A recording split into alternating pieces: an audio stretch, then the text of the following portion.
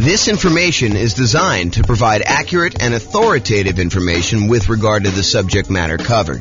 It is offered with the understanding that the presenters are not engaged in rendering legal, accounting, or other professional services. If legal advice or other expert advice is required, the services of a competent professional should be sought. Welcome to the New York Real Estate Investing and Real Estate Financial Planning Podcast. Learn all about investing in real estate in New York City with a combination of real estate financial planning and modeling with numbers specific to New York, plus syndicated, more generalized recordings of live and pre-recorded real estate investing classes. Not all of them specific to New York. Be sure to stay tuned after the podcast for a message from our sponsors. Well, good morning and welcome, everyone. I am James Orr, your host, and today we are continuing with the series we have on how to improve cash flow. And specifically, today we're going to talk about how to improve cash flow during the stage of marketing your property for rent or rent to own. Really doesn't matter. We're really just talking about the marketing of your property that you have that you're rented out. So if you've kind of been to some of the previous classes on this topic, we've kind of broken out the how to improve cash flow into several stages. So for example, we have a stage for when you're searching to buy a new rental property. And we've covered that one already. We went over all the different strategies when you're searching to buy a property. Then we have a stage where you're financing the property. You found the property now, you're about to go put financing on it, and you're thinking about all the different ways that you might be able to improve cash flow on your rental property while you're financing it. And that's actually the largest group. It has the most number of different strategies for improving cash flow is the financing section.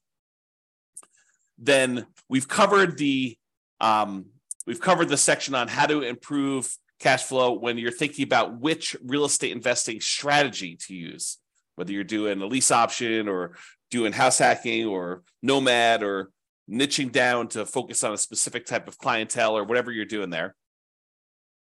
And then we've covered this section on how to improve rental property cash flow when you improve the property, when you could do things to the property itself.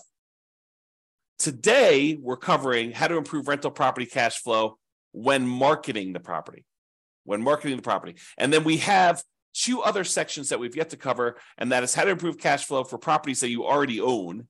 And then how do you improve cash flow on properties that you're currently renting out? So we'll cover those later on. But today we're focusing in on how to improve rental property cash flow when marketing the property. And honestly, this is going to be a relatively short class because there's really only 4 things that we can do when we're marketing the property to rent to make sure that we're optimizing the cash flow on it. And those are, number 1, make sure that you've optimized the marketing itself, which we'll talk about here in a little bit. Make sure that you maximize the exposure you're getting on your property. Make sure that you have like top-notch sales skills to be able to convert inquiries on your property into closed signed leases with tenants or tenant buyers. And then lastly, optimize the showings you have for when you're showing your tenants or potential tenant buyers the property itself. Okay, so let's start off, and there's really not that much to cover. I think a lot of these are going to be obvious, but I wanted to make sure we cover them so that we could be comprehensive because there's about 88 different strategies that we use in order to improve cash flow. Some of them are really obscure and a lot of people are not going to be thinking about them. And then some of them are really, really obvious in your face, but I want to tell you about them in case maybe they're not obvious to you, or maybe you've not thought about them, or maybe you are, you're about to rent your property or you're about to go buy another rental property and you're thinking about the different discrete stages and you're not thinking about these things in advance when you could be preparing for it. For example, maybe you need to do some prep into improving your sales skills, and you should do that early on so that you're not overwhelmed trying to close on a property and get the property marketed and rented and all that other stuff. And you're also thinking, man, I should probably learn how to, become a better salesperson to be able to, get the tenant or tenant buyer in this property converted into an actual signed lease and a profitable rental. So let's talk about this. So optimizing your marketing. And this is really about things like, do you have professional grade photos? I've taught classes before where I show the photos that some people are using on their rentals versus someone who has professional photos.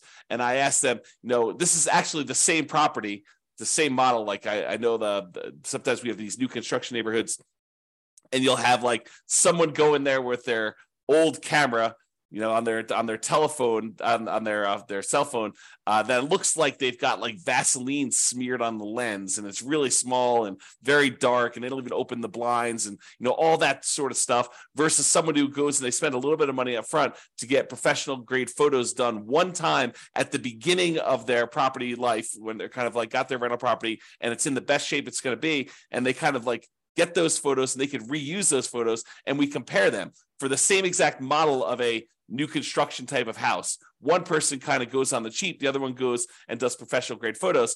And I have people in the class tell me, which one of these would you call on? Which one would you want to rent out? And it's really, really obvious. And sometimes there's not that obvious, but for someone who does a really good job and gets these professional grade photos and gets these things done, they use the right lenses, the fisheye lens to kind of make things look bigger, and kind of you could see the whole room versus you're standing in the corner with your phone all the way back and trying to get that done. That doesn't show nearly as well. So, optimizing your marketing includes things like getting professional grade photos done. Maybe you decide it's worthwhile to get a 3D tour done.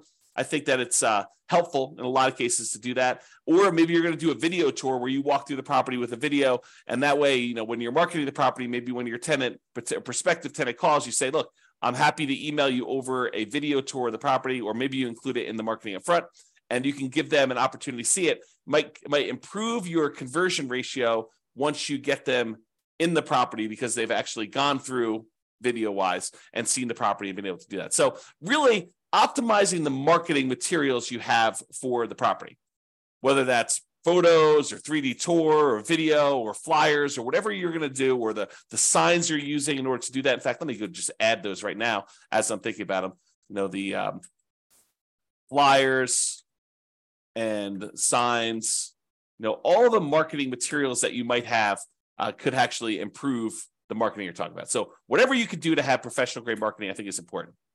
The next one on our list here is maximizing exposure. Am I maximizing the exposure of the property when marketing for tenants? We're going to start 60 days early, at least, in order to try to find the next tenant when we've got a property that's already in existence. It's hard to do that when you're buying a property and you're closing on it, and you've only got a limited amount of time to do that, and you may or may not have the rights to be able to market the property while the property is under contract, especially if there's a seller in there with their seller's personal property, or the tenants in there, and they definitely don't want you marketing their property with that, although maybe the tenant's not moving out, maybe you're taking over the property that way. But there's lots of variations. So it's really hard to be marketing a property when you just buy it in advance. So you're going to have a little bit of exposure. But most of the time, if you've got a tenant in there and your lease says that you have the right to start marketing the property early, we're going to be asking the tenant whether they're planning on renewing and telling them the renewal rate, somewhere about 90 days at least in advance of their lease expiring. And then we're going to tell them, hey, look, if you don't tell us by this date, then we're going to start marketing the property to find a replacement tenant. And so you're going to be starting marketing the property at least 60 days early. So you're going to start 60 days early to do that. So when you start 60 days early, a lot of times we start at like a premium rent to kind of test to see what we can get in the marketplace. Well, if you're going to do these things like start really, really early and you're going to start at this premium rent, you have to be maximizing the exposure that you're doing to market this property, which means advertising in all the places that tenants are looking in your marketplace. I'm not going to name specific ones because they may change over time. But I mean, I'll name some of the obvious ones, like places like the Zillow rental marketplace, places like Craigslist, putting yard signs in the yard, doing directional signs leading up to the property, all the like very traditional things that you should be doing. But there probably are other maybe local ones or local solutions that you should be considering. So you got to be talking to other real estate investors and finding out where they're marketing, or look at where other people are marketing. If maybe they're doing Facebook or something like that. Be in all the places where the tenants are looking. Maximize your exposure with your marketing. That is going to be a key to helping you get the rents that you're trying to get. So if we're starting 60 days early and we're starting at this slightly higher than what we might even think we might be able to get, like the top end of the rent range, because rents aren't exact, right?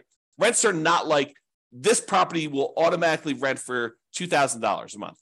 No, there's a range. Maybe, at the wrong time of year, you're at $1,800 a month. If you're trying to rent this property, right between Thanksgiving and Christmas, in a lot of markets, that's not an ideal time to try to find a tenant. Not a lot of people want to be moving between Thanksgiving and Christmas, especially if there's inclement weather where you live, right? Or think about you're trying to do it between Christmas and New Year's. Your tenant moves out the week before Christmas, you get the property back. By the time you get everything ready to go, it's like the day after Christmas. You're like, okay, now I'm going to put the property up for rent.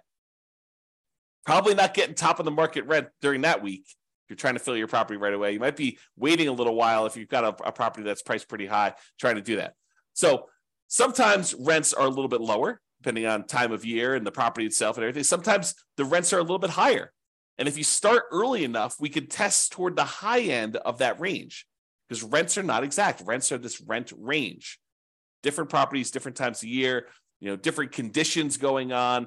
If it's really hard for the tenant, for your potential new tenants to get into the property, and the current tenant's a slob, and their property's kept a mess and really smelly, and it looks really rough, and you can't get good photos, or you don't have good photos, it's going to impact all these different things. Are going to impact your ability to get that top of the market rent. So you want to maximize your exposure and do all these other things right. Okay, so that's the other one. The next thing is sales skills. Have I mastered the sales skills required for phone selling my property to tenants and tenant buyers, and in-person salesmanship to maximize what I can get for rentals and minimize vacancy? This is a skill. Don't be fooled. It is a salesmanship skill. Salespeople have a slight advantage in this particular part of the investing, because you need to be good on the phone. You need to be able to ask the right questions, answer the questions, build rapport, build trust, demonstrate that you are going to be a good, responsive, reasonable landlord, landlady. So it's a sales skill type of thing. And if you don't have these sales skills, maybe you should hire this particular part out. Maybe you should hire a professional property manager who could do this, who has those skills. Or become a master at them yourself. Go study salesmanship. All the stuff that real estate agents use in order to improve their sales skills, those are the same types of materials you may want to study. Not because you're explicitly doing the exact same job, but it's similar type of kind of like skill, like the idea of going and building rapport and building trust with a potential buyer, or in this case, tenant, and what you're trying to kind of get them to feel comfortable buying and renting this property from you, depending on which one you're on. Okay. So mastering the skills for on the phone, and then also mastering the skills for when you're in person and you're showing someone around a property and you're answering questions and you're kind of transitioning, you're doing your closing to get them to fill out the paperwork, fill out an application, fill it out correctly, make sure that they're qualified, and make sure that they sign the lease so that you can kind of shepherd them through the whole process. This is a sales skill. Okay. And it will impact your ability to get top of the market rent, kind of like average rent, or below market rent, and whether you're going to minimize your vacancy or you're going to have a lot of vacancy. So it definitely impacts your ability to get great cash flow, to optimize cash flow in your property. And the last one is optimizing showings. Showing a unprepared property will result in subpar performance. You need to make sure that the property is appropriately prepared for showings. Is it well lit? Are all the light bulbs working? I mean, like obvious stuff. When you kind of like do the showings, do you open up all the blinds to get sunlight in so that someone doesn't come in and say, wow, this place is really dark? Like, I don't think I'd want to live here. It just seems really gloomy and poorly lit, especially if your tenant has got they like it dark in their bedroom or something like that. You need to go in there and make sure that the place is well lit, that people can see in there, and make sure that it looks good and that it smells good. If your tenant is not the most clean, if your current tenant is not the most clean kind of tenant in the thing, maybe you have to do something about that. Or if it's a vacant property, definitely do something about that. Make sure the property smells good. Make sure all the repairs are done on the property. You're setting the tone for the relationship you have with the tenant when you're showing them the property.